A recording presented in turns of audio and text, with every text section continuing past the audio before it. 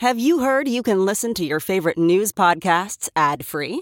Good news. With Amazon Music, you have access to the largest catalog of ad-free top podcasts included with your Prime membership. To start listening, download the Amazon Music app for free or go to amazon.com/ad-free news podcasts. That's amazon.com/ad-free news podcasts to catch up on the latest episodes without the ads.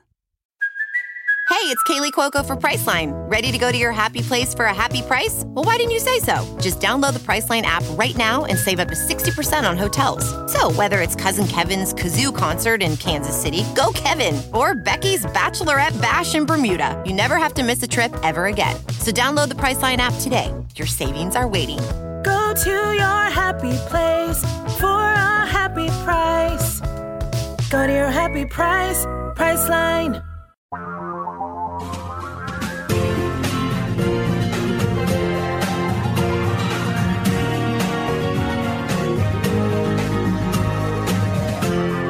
This is the Thom Hartmann Program. On the line with us is Katrina vanden Heuvel, the editorial director and publisher at The Nation magazine. TheNation.com is the website. Also writes a weekly column for The Washington Post. Katrina's Twitter handle is Katrina Nation or @TheNation. And Katrina, welcome back to the program. And you've got this piece by Tariq Ali in the current issue of The Nation, I believe it is absolutely brilliant. The War on Terror, 20 Years of Bloodshed and Delusion. You are such an astute observer of the political scene, not just in the United States, but around the world. I'm wondering your take on this apparent repudiation of stupid, unnecessary, lied us into kinds of wars and long-term occupations that we seem to be backing away from, but maybe not. You know, Tom, the nation was founded in 1865 by abolitionists, and if there's one cross thread throughout the history of the nation, it is the belief that military misadventures abroad, occupation of countries, we don't know their history, we have no right to remake their country, doesn't lead to a real democracy at home. And I think that on this 20th anniversary of 9/11, the ability to have a reckoning without vengeance, but a reckoning, a rethinking, a reimagining of our security and what we mean by security would be so vital, because we have squandered resources in the search for security. And as I think Tariq Ali writes, the blowback, the creation of more terrorists as a result of the global, quote, war on terrorism. We were at a couple miles from 9/11 on that criminal day, and we watched all day and tore up the magazine. It was tearing up then. And the ability to reconcile one's personal and political beliefs with balancing individual grief and anger at the attacks with a responsibility to be proportional, just, and seek a different outcome than what we engaged in. So I think it's a moment. We'll see. President Biden, I think, was right to leave Afghanistan. I think we should take the military money that we would waste on Afghanistan in this coming time and use it for regional diplomacy, for assistance as best we can. But I think it's a moment, Tom, that we should not squander again. The thing that makes me absolutely crazy about this, Katrina, is that in 1848, I believe it was, James Polk told us that the Mexicans had attacked us. It was a lie, but it got us the Mexican-American War. In 1896 or 1898, if you know, correct me, but just before the turn of the century, it was McKinley who told us, that we had been attacked. The USS Maine had been blown up in Havana Harbor when, in fact, it had just had a boiler explosion, and that got us into the Spanish-American War that led to a 48-year occupation of the Philippines. Vietnam, Lyndon Johnson. Oh, who was his secretary? No, I mean, I'm thinking, Vietnam is interesting because one of our longtime managing editors was Ernest Groening, who was governor of the Commonwealth of Alaska and then two-term senator. He and Wayne Morse, those were the only two senators who voted, I believe it was 1965, against the Gulf of Tonkin Resolution, which was in essence what you are describing in previous incidents of our history. It was a mechanism. It was a lie to get America more involved in the war. And think of Iraq, Tom, how much time you've spent discussing how we, President lied, people died, and I think that is the gravest sin to commit against men and women. This is where I was going with this. What makes me crazy about this is that we're doing all these 20-year anniversary retrospectives, yes, and none of them are looking at how we got into this. I mean, in Afghanistan, for example, the Taliban offered to arrest bin Laden, and George W. Bush was like, "No, I want to have a war." Point one. And then, Tom, I titled a column in the Post a week or so ago. Let's look at how we got in, not got out. Exactly. How one gets out of a war is, the footage was horrifying, but a year before, Tom, the national networks, and majority of Americans still get their news from the nightly networks, had spent about 5 minutes on Afghanistan. And it just is, I think, media malpractice, as we've talked about. We need to look at how we get into wars to learn. So the ability to exit from Afghanistan, it's, a measure, a marker. We have several articles about what continues.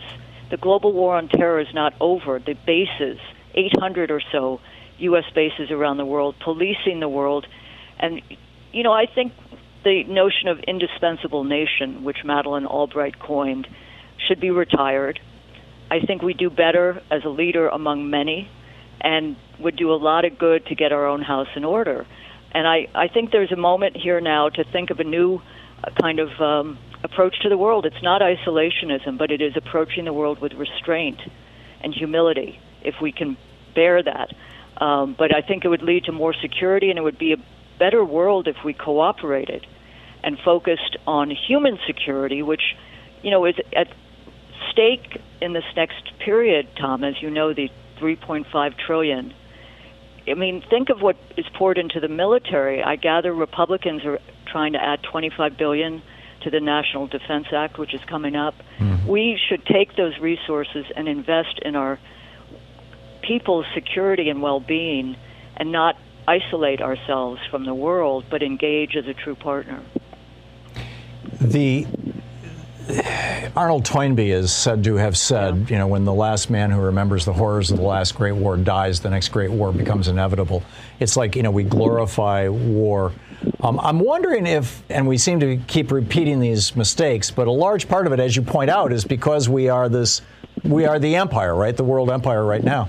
Is there an example in the United Kingdom that we should be paying attention to and talking about? In the early 20th century, they basically decided to get out of the empire business and, retreated to largely their little island.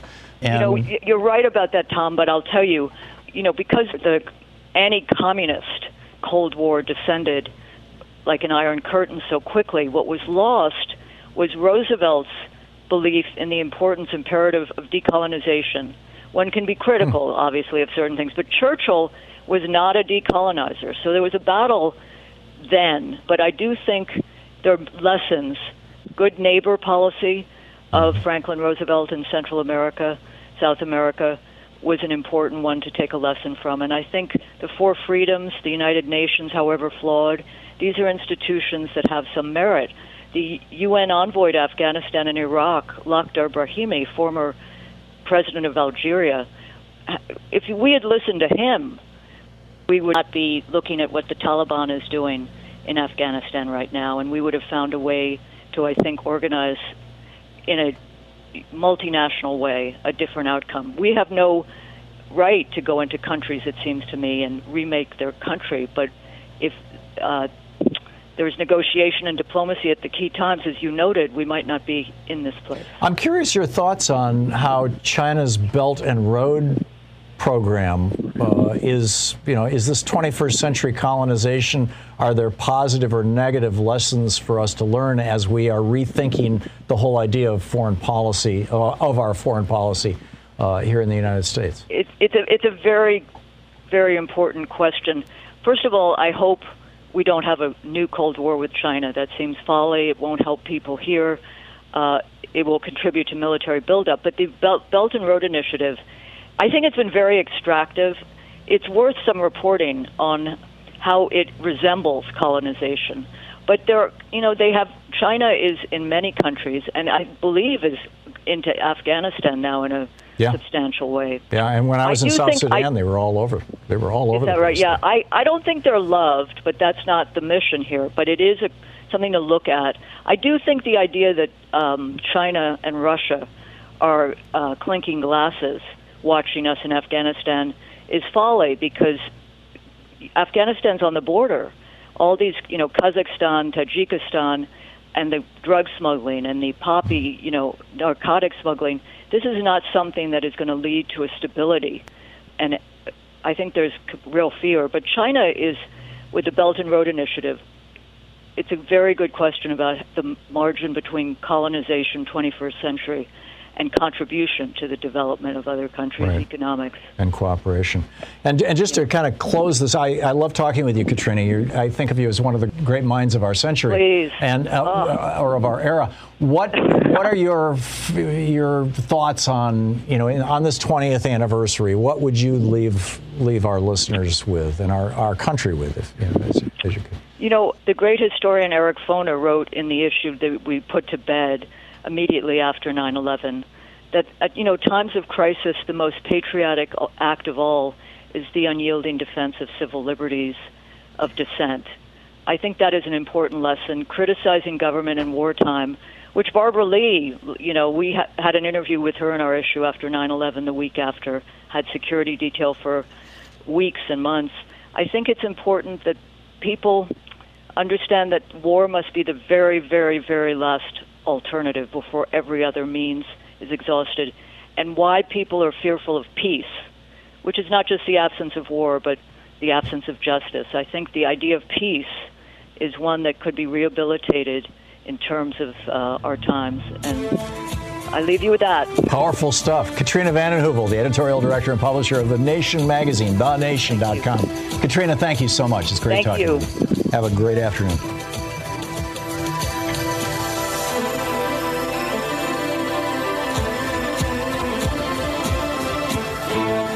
You're listening to Thom Hartmann. Visit thomhartmann.com for audio and video archives. Talk media for the sane among us. And yes, there are still some of us here.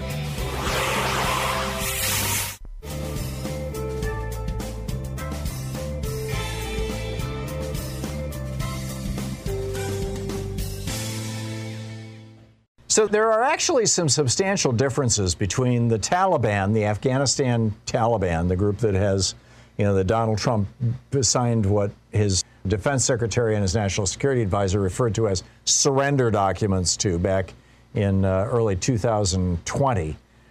There's a difference between the Taliban and ISIS, or even K-ISIS, which is how they're identifying the ISIS group that has emerged in Afghanistan. The main difference is that the Taliban's ambitions are largely confined to Afghanistan. They want to be a regional force. They were the government of Afghanistan before. They want to be the government of Afghanistan again. ISIS, on the other hand, wants to reestablish the entire caliphate across the Middle East, across northern Africa, across parts of southern Europe. And this is going to bring these two into conflict. I've got a whole video about this over at thomhartmann.com. Check it out.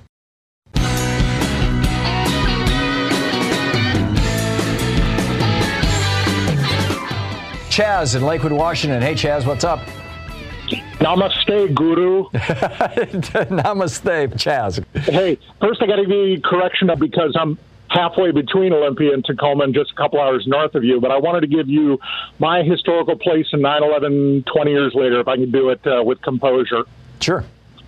Tom, here we are, 20 years after 9/11, and 9/11 affected me profoundly. I was called early into my job as a journalist for a National Guard Public Affairs office. Then I was deployed to Operation Iraqi Freedom. And as a single dad, I had to see my child grow up in a world that doesn't make sense to him, doesn't make sense to me, and I really can't see how it makes sense to anybody, Tom. We've got a long way to go to get ourselves out of the cave. And at every turn, it seems like the religious fanatics are holding us back. If it's not Islamic fundamentalists, it's quote-unquote Christian fundamentalists. The Crusades are over. God never intended to hold us back from our potential. Tell fanatics to stop weaponizing God, Tom. Yeah. Oh, well, you just did, Chaz, and I salute you for it. Which raises a whole other question, which is, where does religion end and cult begin? Yeah, well, ask the GOP. Well, that's my point. I mean, these religious fanatics that are, some of them are religious fanatics. Some of them are just hustlers exploiting religion. And Tom, there's something I've wanted to say for a year, which is, look, you GOP fanatics, you look at the flag and you tell me which star on the flag you hate. There you go. Chaz, thank you. Thank you for the call. It's always nice to hear from you.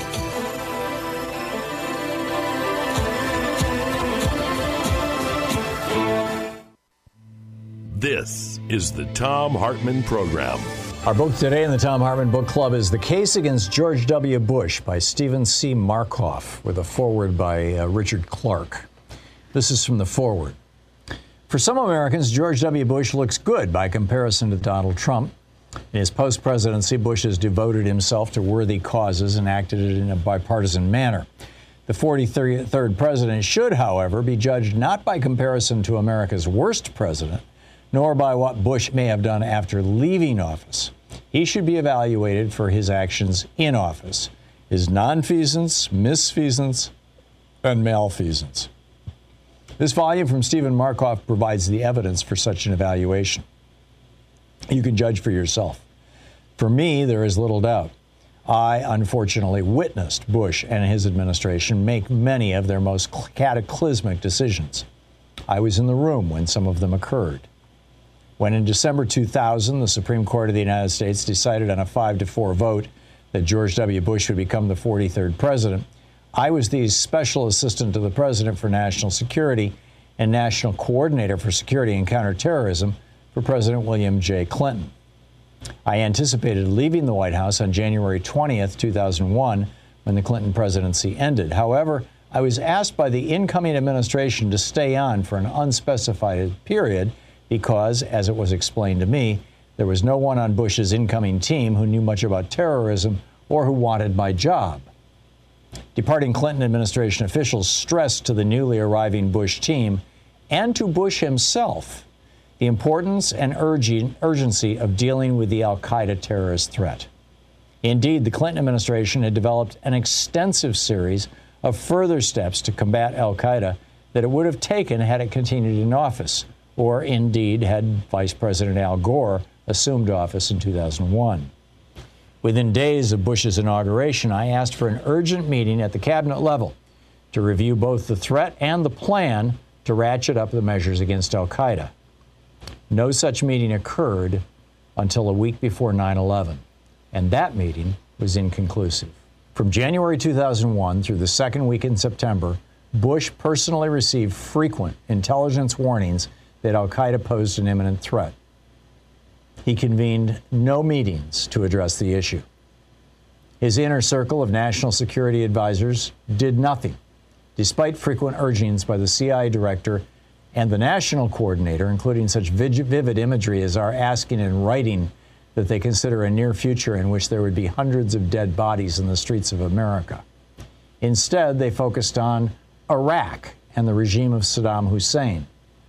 Bush's nonfeasance cost American lives. Following the deaths of over 3,000 innocent civilians on 9/11, the Bush administration attempted to tie the al-Qaeda attack to Iraq, which had nothing to do with it. Despite CIA and FBI analyses that reiterated Iraq's non-involvement, the Bush administration almost immediately followed the 9/11 attack by beginning to make plans to invade Iraq. Senior Bush officials spoke privately of the need to demonstrate our strength in the wake of the 9/11 attack, show our might by destroying the largest army in the Middle East, and thereby also prove our willingness to take U.S. military casualties to achieve our ends. Prior to 9/11, foreign terrorists who had attacked Americans had been successfully sought out throughout the world and arrested by U.S. law enforcement authorities, assisted by the intelligence community. Many terrorists had been returned to U.S. territory, given their Miranda rights, provided with counsel, tried in our civilian criminal courts, convicted, sentenced, and incarcerated in maximum security prison cells. One, tried by the Commonwealth of Virginia, was executed. Despite this record, the Bush administration abandoned criminal process and established its own extrajudicial system for dealing with terrorists post 9/11. That new system used techniques that any objective observer would judge were torture. Perhaps the most well-known torture technique was the procedure known as waterboarding. The United States government had tried World War II Japanese military personnel for using the exact same technique. They were found guilty, and some were executed by hanging. The United States Senate's Committee on Intelligence conducted the most extensive oversight and investigation and examination in its history on the issue of torture during the Bush administration.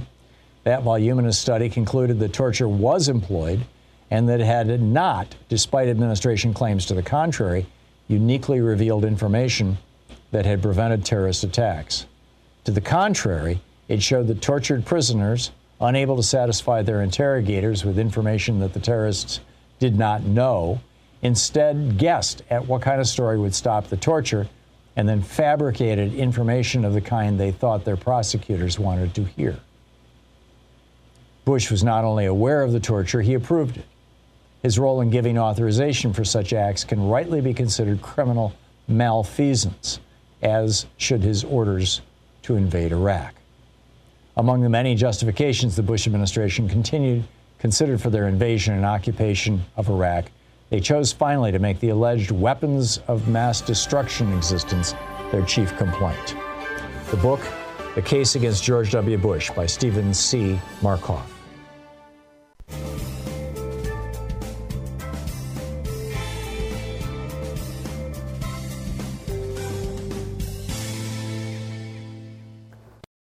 Whoa, sweet man cave. Thanks. Serious upgrade. How'd you pay for all this? I got a home equity line of credit from Figure. I was approved in 5 minutes and had funding in 5 days. Wow, that fast and easy? Yep, the application is 100% online, plus no out-of-pocket costs. Just fast access to the cash you need.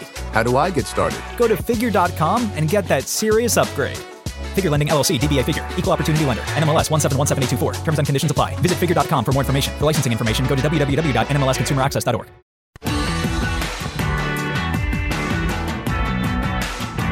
And welcome back. On the line with us is our buddy Dean Obeidallah, host of the Dean Obeidallah Show, weekdays 6 to 9 p.m. Eastern Time on SiriusXM Progress, right here on Channel 127. He's a columnist for the Daily Beast, Dean of, among others. DeanofRadio.com is his website. You can tweet him at Dean Obeidallah or at SXM Progress. And Dean, you wrote just this absolutely extraordinary piece, and I'm not even going to do the setup for you. Let me toss it to you. You went to sleep on September 10th. Finish the thought. Sure. Well, it's a sort of summing up my life. On September 10th, I went to sleep a white guy. September 11th, I woke up an Arab. And while that is overly simplistic, it really is the core of my being as an American here. You know, I went pre-9/11, I was really raised to be a white guy. No exaggeration. My dad's Palestinian. My mom, though, was Italian-American, born here in the States. And pre-9/11, while I knew my heritage on my dad's side was Arab, I didn't have Arab friends. I've often joked all my friends pre-9/11 were named like Monica and Chandler and Joey. You know, but then society changed. And in the world post-9/11, it became clear to me that I was now a minority, that my white card, my white privilege, at least part of it was being taken away by society. And what I mean by that is white people never have to suffer for the worst in your community. Nobody asked white people to answer for the worst white people. There were no politicians openly demonizing white people because of few extremists in your community. That happens to minorities all the time, black, brown, Muslim, whoever we are. It's the world we live in. It was a new world for me. I was not used to it. It was something I had to navigate and deal with. And at times in the beginning, I wanted to remain a white person, to be blunt with you, because while I didn't know what it was like to be a minority, instinctively I knew it would be more challenging. But then in time, I began to embrace my minority status, and now I'm unapologetically a minority. I view the news, the world, through the prism of being a minority, not being part of the white majority any longer. So that is my story. I know in post-9/11, 20 years, there's so much media coverage of different voices, and I appreciate you including this in the conversation as well, because my story is not unbelievably unique to Arab Americans who were born and raised here, who actually thought they were just typical white people. After 9/11, it was made very clear to them by society they were not. Yeah, and in fact, typical Americans, in quotes, or regular Americans, in quotes, is kind of code for white people, generally speaking. And how has this experience, we're talking with Dean Obeidallah, host of the Dean Obeidallah Show here on SiriusXM. How has this experience changed your understanding of other minority groups, of gender minority groups or other racial minority groups or religious minority groups? That's a great question. And because on some level, I just want to say, we hear in America that race is a social construct. And I'm the living manifestation of that. My skin color is the same as it was pre-9/11. It was the way I was treated, the way my community, more importantly, was treated. The fact that I had death threats directed at me post-9/11 because of my faith, being Muslim or my heritage, white people don't have that. The result is in the post-9/11 world, as I increasingly began to embrace my minority status, is that I feel a kinship to other minorities. It's not like pre-9/11, I was still a liberal, but it was more intellectual connection. I would hear about demonization of a minority group or discrimination, and intellectually I would respond. Now it's visceral because I know the pain firsthand, what they're going through when politicians demonize other minority groups. I know the pain they're feeling when they're being openly discriminated against, or there's bigots on Fox News or right-wing media demonizing their community for political gain or to sell books and to make money from it, because that's happened in my community. So now I'm a much better ally with other minorities because we're in this together. I've skinned the game because I have felt the pain and the sting of bigotry firsthand, and my community has as well. Do you think America has learned a lesson from this? I realize that it's almost kind of a trite and cliched question, but I think that there's a the rant that I was doing before about Donald Trump kind of leading our country toward authoritarianism and neo-fascism, and as a consequence of his example for 4 years, we've got people blowing up on airplanes. Going after flight attendants, and we've got people, yelling at women for this story out of Colorado, where the young women on the beach, how you're wearing a bikini, how dare you? This is America, like you should be in a burqa or something.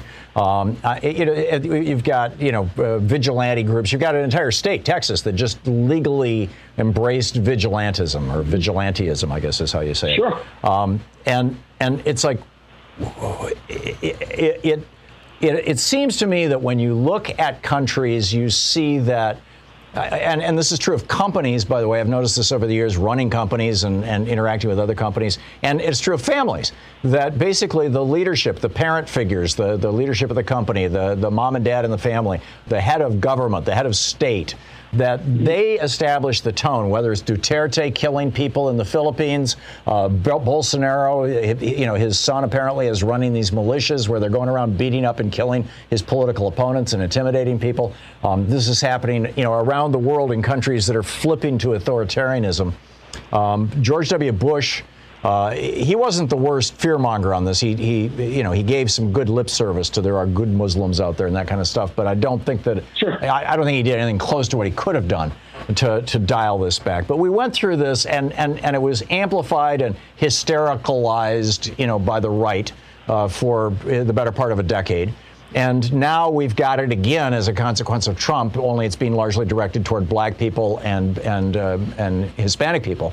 And my hope is that Joe Biden, being a decent and compassionate person, maybe the perfect person at this moment, or one of them, is able to pull us back from that precipice, is able to kind of undivide America, whether it's the Muslim Christian division, or Arab white person division that you're talking about, or whether it's all these other divisions. What are your thoughts on all that? I don't think it's possible for Joe Biden to turn the clock back and what Donald Trump has unleashed. What Donald Trump has done, he didn't make his base hate Muslims or any kind of bigotry that they believe in. Donald Trump just let his base be exactly who they always wanted to be. Tom, this is who they are. They had to hide it for years and decades because society said it was no longer acceptable to say, I don't want any more Muslims in this country like Trump did. And 66% of GOP primary voters in 2016 agreed with that. He didn't make them like that. Finally, there is someone saying what I think. He didn't make them. No, I get that, Dean, but right. They are making another generation like that. There's a huge component of evangelism here, whether it's explicit and overt or whether it's simply being in the stew, whether it's just cultural exposure to bigotry. Look, I don't know. All I can tell you is everything we're seeing is deeply alarming. 20 years ago, we said you're either with us or you're with the terrorists. 20 years later, the GOP is saying literally you're either with terrorist Trump or you're out of the GOP. That's how far that party has come. Yeah. It is now a party who, there have been Republicans who demonize the Muslim community in the name of fighting terrorism, who made our lives a living hell. Spike and hate crimes, our mosques were attacked, terrorist plots against us. These same Republicans are now defending the January 6th terrorist attack and the terrorist by name and celebrating Donald Trump, the man who incited the act of domestic terrorism on January 6th. Donald Trump was the Osama bin Laden of January 6th. The fact that he walks free every day and spews the same lie that radicalized people to attack us on January 6th, every day he's out, it's one day less our nation is safe. It's one day more we go down that path to violence, pockets of violence, potentially more than pockets. Yeah, absolutely brilliant. Absolutely brilliant. Dean, thank you. Thank you, my friend. Thanks, Tom. Great to see you. Such a contribution. Great seeing you too, Dean. Thank you again. The Dean Obeidallah Show, right here on Sirius XM, channel 127, the Progress Channel, 6 to 9 p.m. Eastern Time, every 5 days a week. Check it out.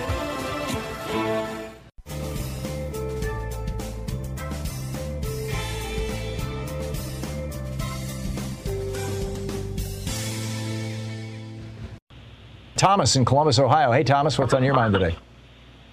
Hi, Tom. How are you today, sir? I'm well. How about you?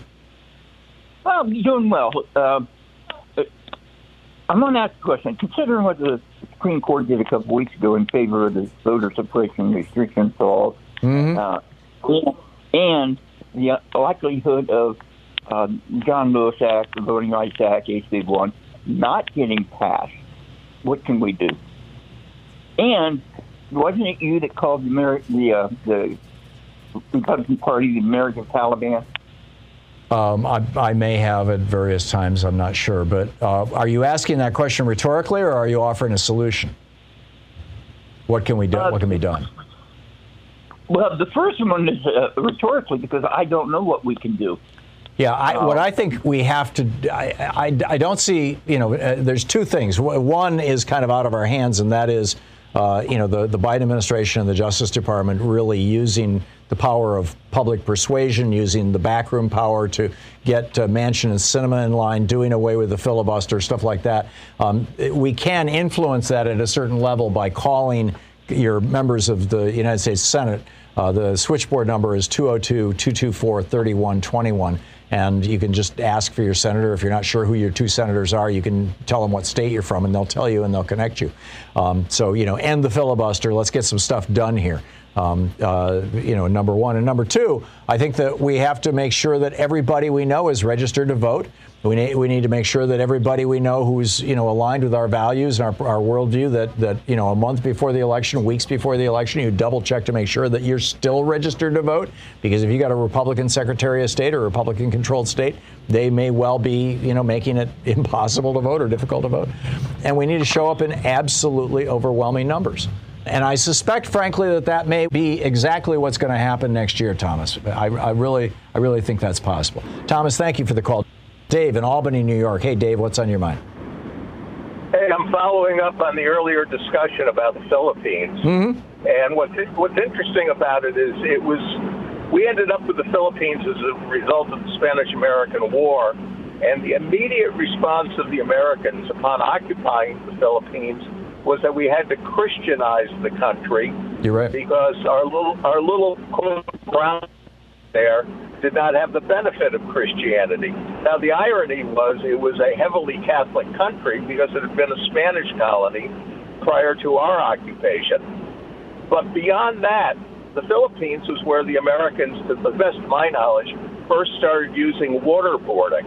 You're right. And waterboarding was widely used in the Philippines as a mechanism in trying to suppress the rebellion by the Filipinos against the illegal American occupation and colonization of the country. And let's not forget that we were lied into the Spanish-American War by McKinley in 1898, I believe it was, when he said that the USS Maine was blown up in the harbor in Cuba by the Spanish, when in fact its boiler exploded. It was just a normal thing, and he knew that. And the William Randolph Hearst, he reached out to Frederick Remington and said, "Get me the photos, and I'll give you the war." Yeah, I'm not sure it was Frederick Remington. Yeah. Thank you for the call. Cliff in Santa Clarita, California. Hey, Cliff, what's on your mind today? Morning, Tom. I feel compelled to share this. A week or two ago, you were having a discussion with a caller about Building 7 on 9/11, and your position was what you said based on what you've read. My question is, haven't you seen the video? There's a 47-story building that came down in 6.6 seconds, just like you've seen before, other controlled demolitions. The whole building pancaked to the ground in 6.5 seconds. Larry Silverstein, I think his name's Larry, the leaseholder, was caught on tape saying we decided to pull the building. You know what that means? Yeah, I've seen that. I've seen probably a dozen of those videos, Cliff, over the years. Okay. And I am still of the opinion that the official story that they had tens of thousands of gallons of diesel fuel for their emergency generators stored on their roof, and that flaming debris from one of the other buildings hit that, caught it on fire, that started spreading down through the elevator chutes in the middle, that the way that those buildings are built, if you take out those steel struts in the center, the buildings will implode, and that it didn't take 6.5 seconds. It took several minutes before it got to that point. And, I'm still buying the official story. But I could be wrong. I don't know. I'm not an expert. I wasn't there. I didn't look at it. But I think that, regardless of what, of whether my story or your story is the correct story on Building 7, I think the bigger question right now is, how did America react to 9/11? Right. Can I mention one other thing, Tom? The Pentagon. Okay, because there's a documentary video on YouTube. It's still up there called In Plain Sight. Plain meaning airplane, Plane. Yeah. Okay, and if you haven't seen this, Tom, it's unmistakable. The aftermath of the Pentagon. They show the hole in the Pentagon, like a Scud missile hole. It was 16 feet wide. Okay, wingtip to wingtip, that plane was 120 feet wide. But the point is, Tom, after a plane crashes, there's debris everywhere, right? But when you look at the Pentagon, you look at the video, there's no fuselage, no tail section, no wing section, no luggage, no people, no anything. There's it was largely vaporized. I mean, airplanes are made out of aluminum. Aluminum burns. I know, Tom, but there's still going to be wreckage. And I can show you videos on YouTube, Cliff, that prove that Bill Clinton unzips his human suit every night, and he's a lizard person. That's a little stretch, Tom. Here's what I'm saying. It's a 16-foot hole wide. Yeah, which is about the diameter of the fuselage of a jet airplane, and the wings would shear off and burn. Of course. Okay, how about wouldn't it be a hazmat situation? Wouldn't there be a fire if there's 10,000 gallons of jet fuel? There would have been a fire burning for hours. There was no fire, Tom. They showed a picture of a stool with an open book. The pages weren't even the second story, right where that hole was. There's a book that hasn't even been burned. Cliff, I can't. There was no fire. Yeah. There was no fire, Tom. Okay, so who sent the missile, fires. Cliff? Huh? Who sent the missile? I don't have those answers, Tom. There's right. Well, this is now. It's like this is like trying to debate ivermectin with somebody, Cliff. We're debating stuff we saw on the internet. It's like I'm frankly way beyond that, right? Cliff, I got to run, but thank you for the call. I'm just way beyond it. Okay, maybe there's some questions. I don't think so, frankly. I don't think there's any questions about this, but if you want to have questions, but still, in my mind, the issue is, how did we allow George W. Bush to lie us into 2 wars as a consequence of this? You're listening to Tom Hartman.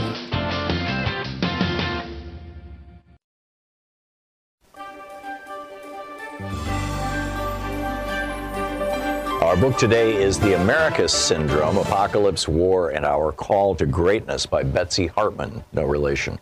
This is from the introduction, End Times and Endless War. According to opinion polls, a staggering percentage of Americans accept that the world will end in a battle in Armageddon. In a 2010 Pew poll, 41% of respondents said they expect Jesus Christ to return to the earth by 2050. 2 years later, a Reuters poll found that over 1/5 of the American population believe the end of the world will happen in their lifetime, as compared to 6% in France, 7% in Belgium, and 8% in Great Britain. Another recent poll by the Public Religion Research Institute reported that 49% of Americans think that natural disasters are a sign of the end times. In the months before the purported December 2nd, 2012 Mayan apocalypse, the National Aeronautics and Space Administration, NASA, received so many inquiries from children and adults terrified that a rogue planet might crash into the Earth or that the sun might explode, that it set up a special web page to allay their fears. The page received over 4.5 million views. On December 22nd, NASA posted a video it had made in advance why the world didn't end yesterday. Of all the intertwining reasons for our apocalyptic disposition, reasons I explore in this book, the one that stands out most starkly is our acceptance of the necessity and inevitability of war. In the same 2010 Pew study, 6 out of 10 Americans saw another world war as definite or probable by 2050.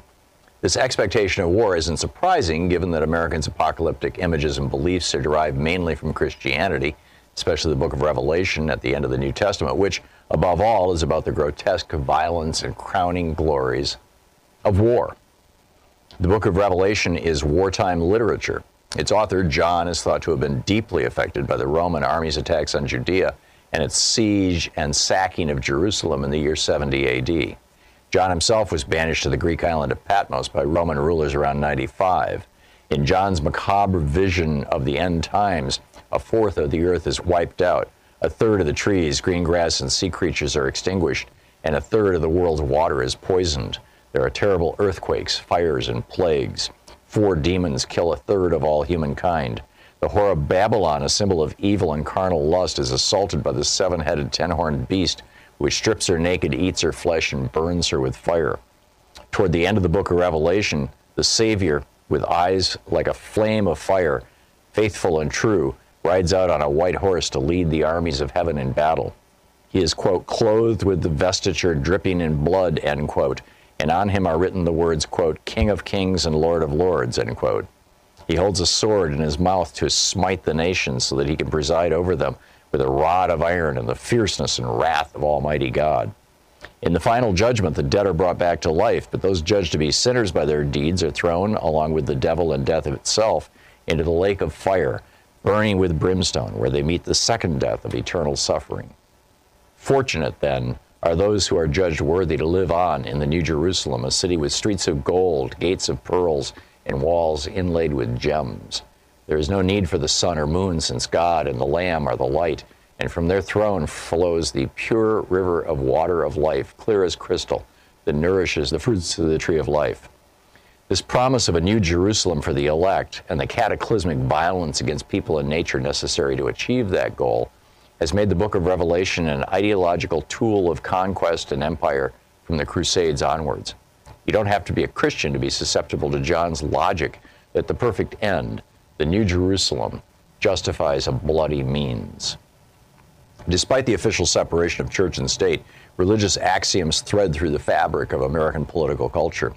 Historian Robert Belloc coined the term civil religion to describe the religious orientation that the great majority of Americans share, that a higher authority guides human affairs, that American history follows a providential path, that Americans are special and exceptional, a chosen people obliged to carry out God's will or else suffer dire consequences, are widely held to be self-evident truths.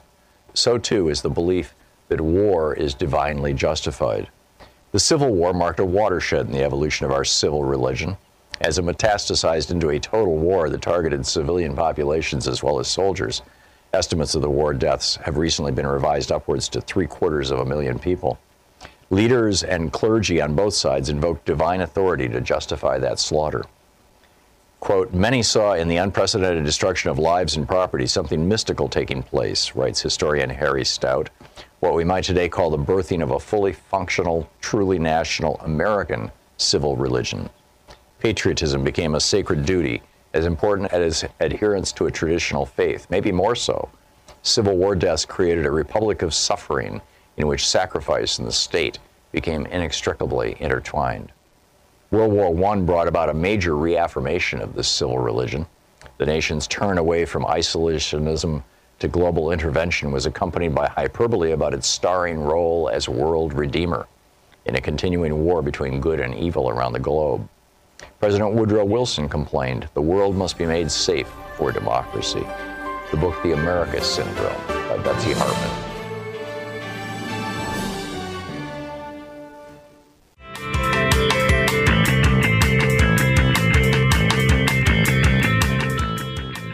We are witnessing today in America the symptoms, in my opinion, of a culture going through the early stages of transition from a pluralistic democracy to violent authoritarianism. And this is something that, when you look at the history of other countries where this has happened, goes from the top down. This really started with Donald Trump, which raises the question, will Joe Biden's leadership be enough to turn back the epidemic of asinine, frankly, and dangerous behavior that Donald Trump has unleashed? I mean, I start the piece out over at Hartman Report this morning talking about how this was earlier in the week. I was literally sitting in my home office. I was working on the daily rant for the next morning. And I hear this guy out in my driveway shouting obscenities, "You effing C word," for women. All these, actually several female-specific obscenities. I'm like, what's going on? And so I went over to the window and looked down in the driveway. And here's this guy screaming obscenities at Louise, at my wife, and giving her the finger with both hands as he's getting into his car, and then he squeals out of the driveway and drives off. And I'm like, what happened? And she's like, well, we are getting a little bit of work done on the house, and she had a contractor come over and give her a bid. And when he got to the door, she said, I just want to make sure you're vaccinated before I let you into the house. And he just exploded in her face and just started screaming obscenities. I mean, she would have been. She told me later, she thought she had told him that on the phone, that, we don't let people who aren't vaccinated into the house. But she said if he had just said, no, I'm not, I'm sorry, she would have said, well, let me compensate you for, the hour of your time coming out here and seeing me and pick up your gas expenses or something. I should have said something. But she never had a chance to say anything like that, because he immediately started calling her these obscenity. I'm not going to repeat them. That happened to us this week.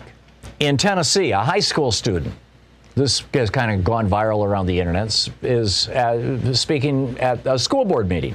And he's telling a story of how his grandmother just died of COVID, his maternal grandmother, and he's concerned that if everybody in his school doesn't wear masks, that he might pick it up and carry it home and give it to his other grandmother.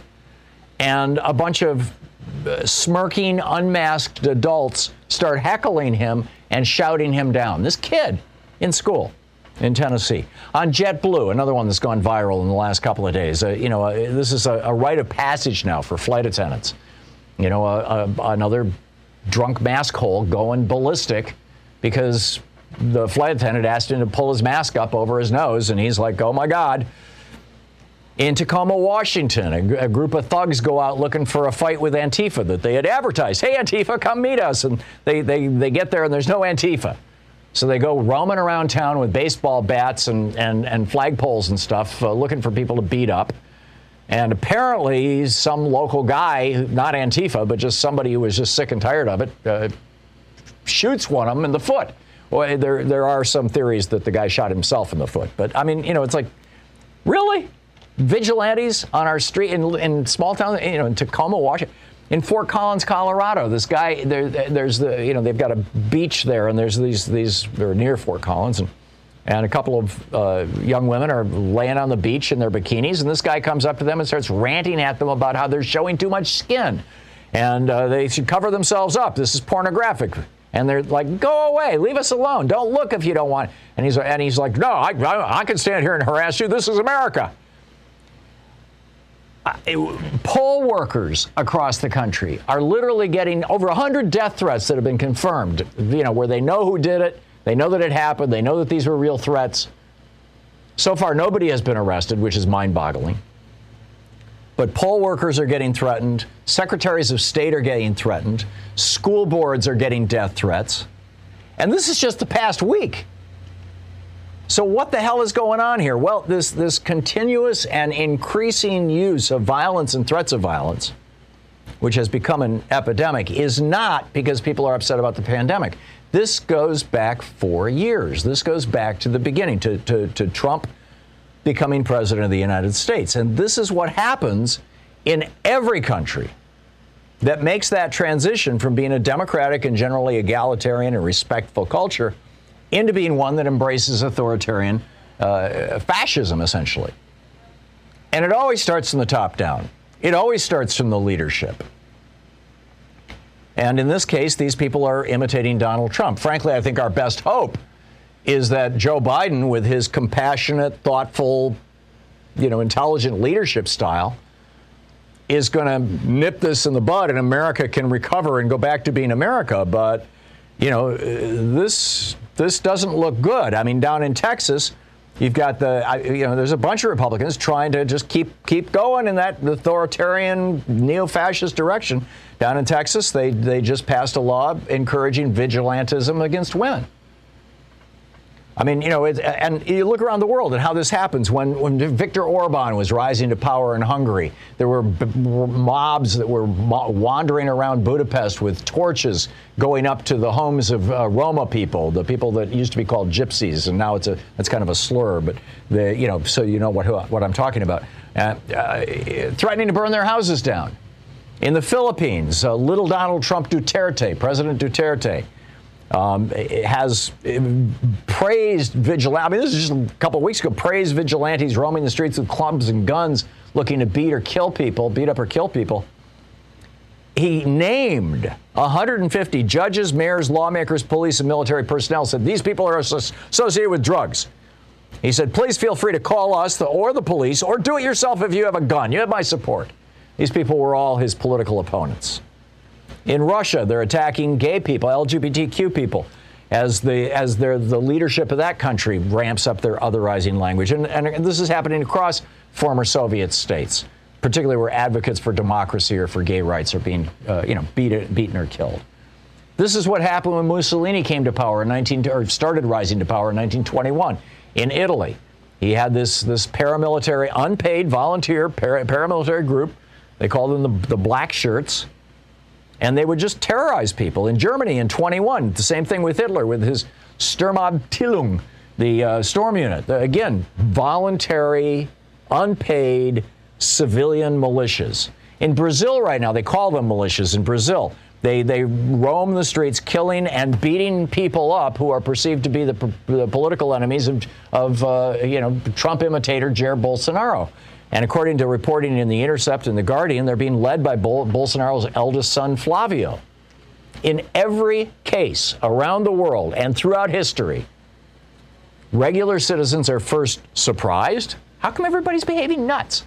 Then shocked, then intimidated, and finally, if you don't get that leadership out and get decent leadership in, finally dominated by this emerging authoritarian or neo-fascist movement. And in every case, these everyday actions like traveling on a bus or a train or an airplane or hiring a contractor or just walking through town become a minefield filled with unpredictable eruptions and threats of violence and intimidation. Milton Mayer, I've quoted him so many times, he wrote, they thought they were free. Went to Germany in the 1950s, late 1940s, early 1950s, right after World War II. And he wrote in They Thought They Were Free, he said, if I and my countrymen ever succumbed to that concatenation of conditions, no constitution, no laws, no police, and certainly no army would be able to protect us from harm. We are witnessing today the symptoms of a culture going through the early stages of the transition from egalitarian and pluralistic democracy to violent oligarchy. And it quite literally starts with average people just randomly exploding and behaving like total asses while political demagogues promote self-styled militias, lawlessness, and vigilantism. This is how it begins. And we ignore or minimize or ridicule these people at our own peril. So just wanted to put that warning down, that marker. If you want to read the whole rant with the links to everything that I talked about, it's over at HartmanReport.com. I am hopeful. Let me just put a punctuation mark on this. I am hopeful and very hopeful that Joe Biden's leadership will get us out of this mess, this wilderness. What say you?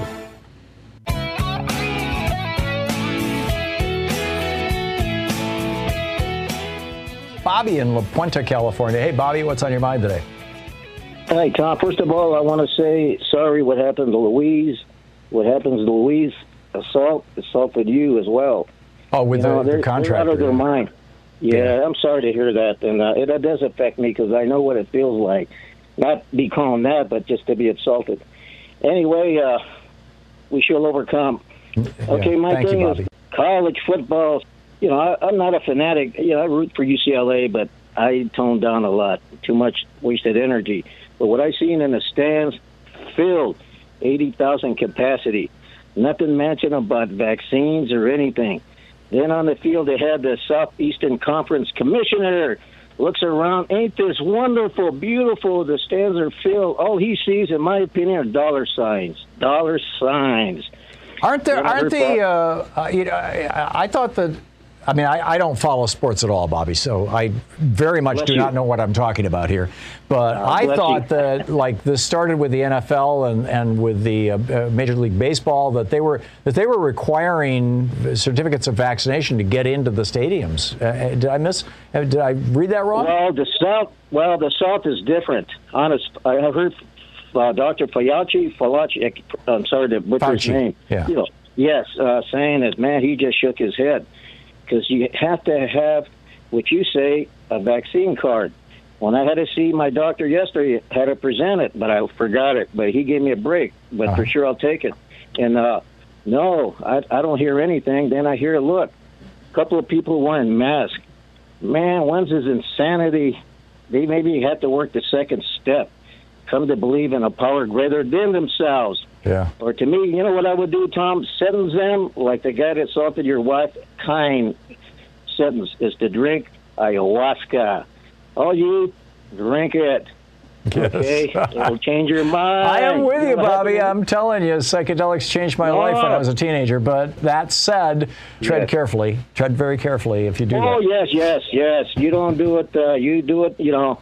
Yeah, you want to. There are ways to do it that are legal and that are safe and that are controlled and that have good people guiding them. But that's kind of a tangent. Back to the football stadium. Yeah. So your call, Bobby, was to call for large venues to require proof of vaccination. And don't you think we're awful close to that right now? I don't know, Tom. The South, like you say, the South are stubborn. You know, the South. They just don't want to bend their ego. Well, they're the rebels of today, really. They're rebels. And Nazis as well. Well, yeah, and rebels we tend to think of as a good thing, and this is very much not the case. Bobby, thanks for the call. Great points made, as always. Johan in Los Angeles. Hey, Johan, what's up? Are you okay with the vaccine booster, or yes? Are you okay with taking the vaccine every 6 months or 12 months? If that's what it takes to protect me from a disease that's going to, that has the potential that about a third of the people who get it end up disabled essentially for the rest of their lives, yeah, I'm fine with that. Why?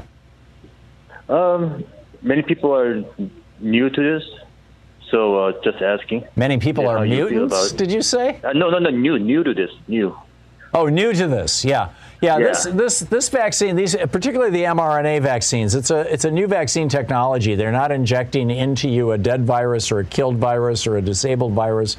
They're injecting into you a piece of RNA, we call messenger RNA, that causes your body itself to produce the protein that your body then produces the antibodies to.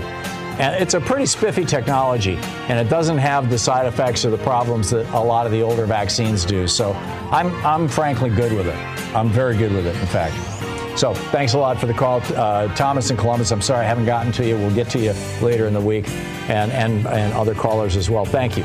Thanks so much for being with us today. We will be back same time, same place. In the meantime, don't forget democracy is not a spectator sport. It does require you, really, all of us. That's why it's called democracy. So get out there, get active, tag, you're it.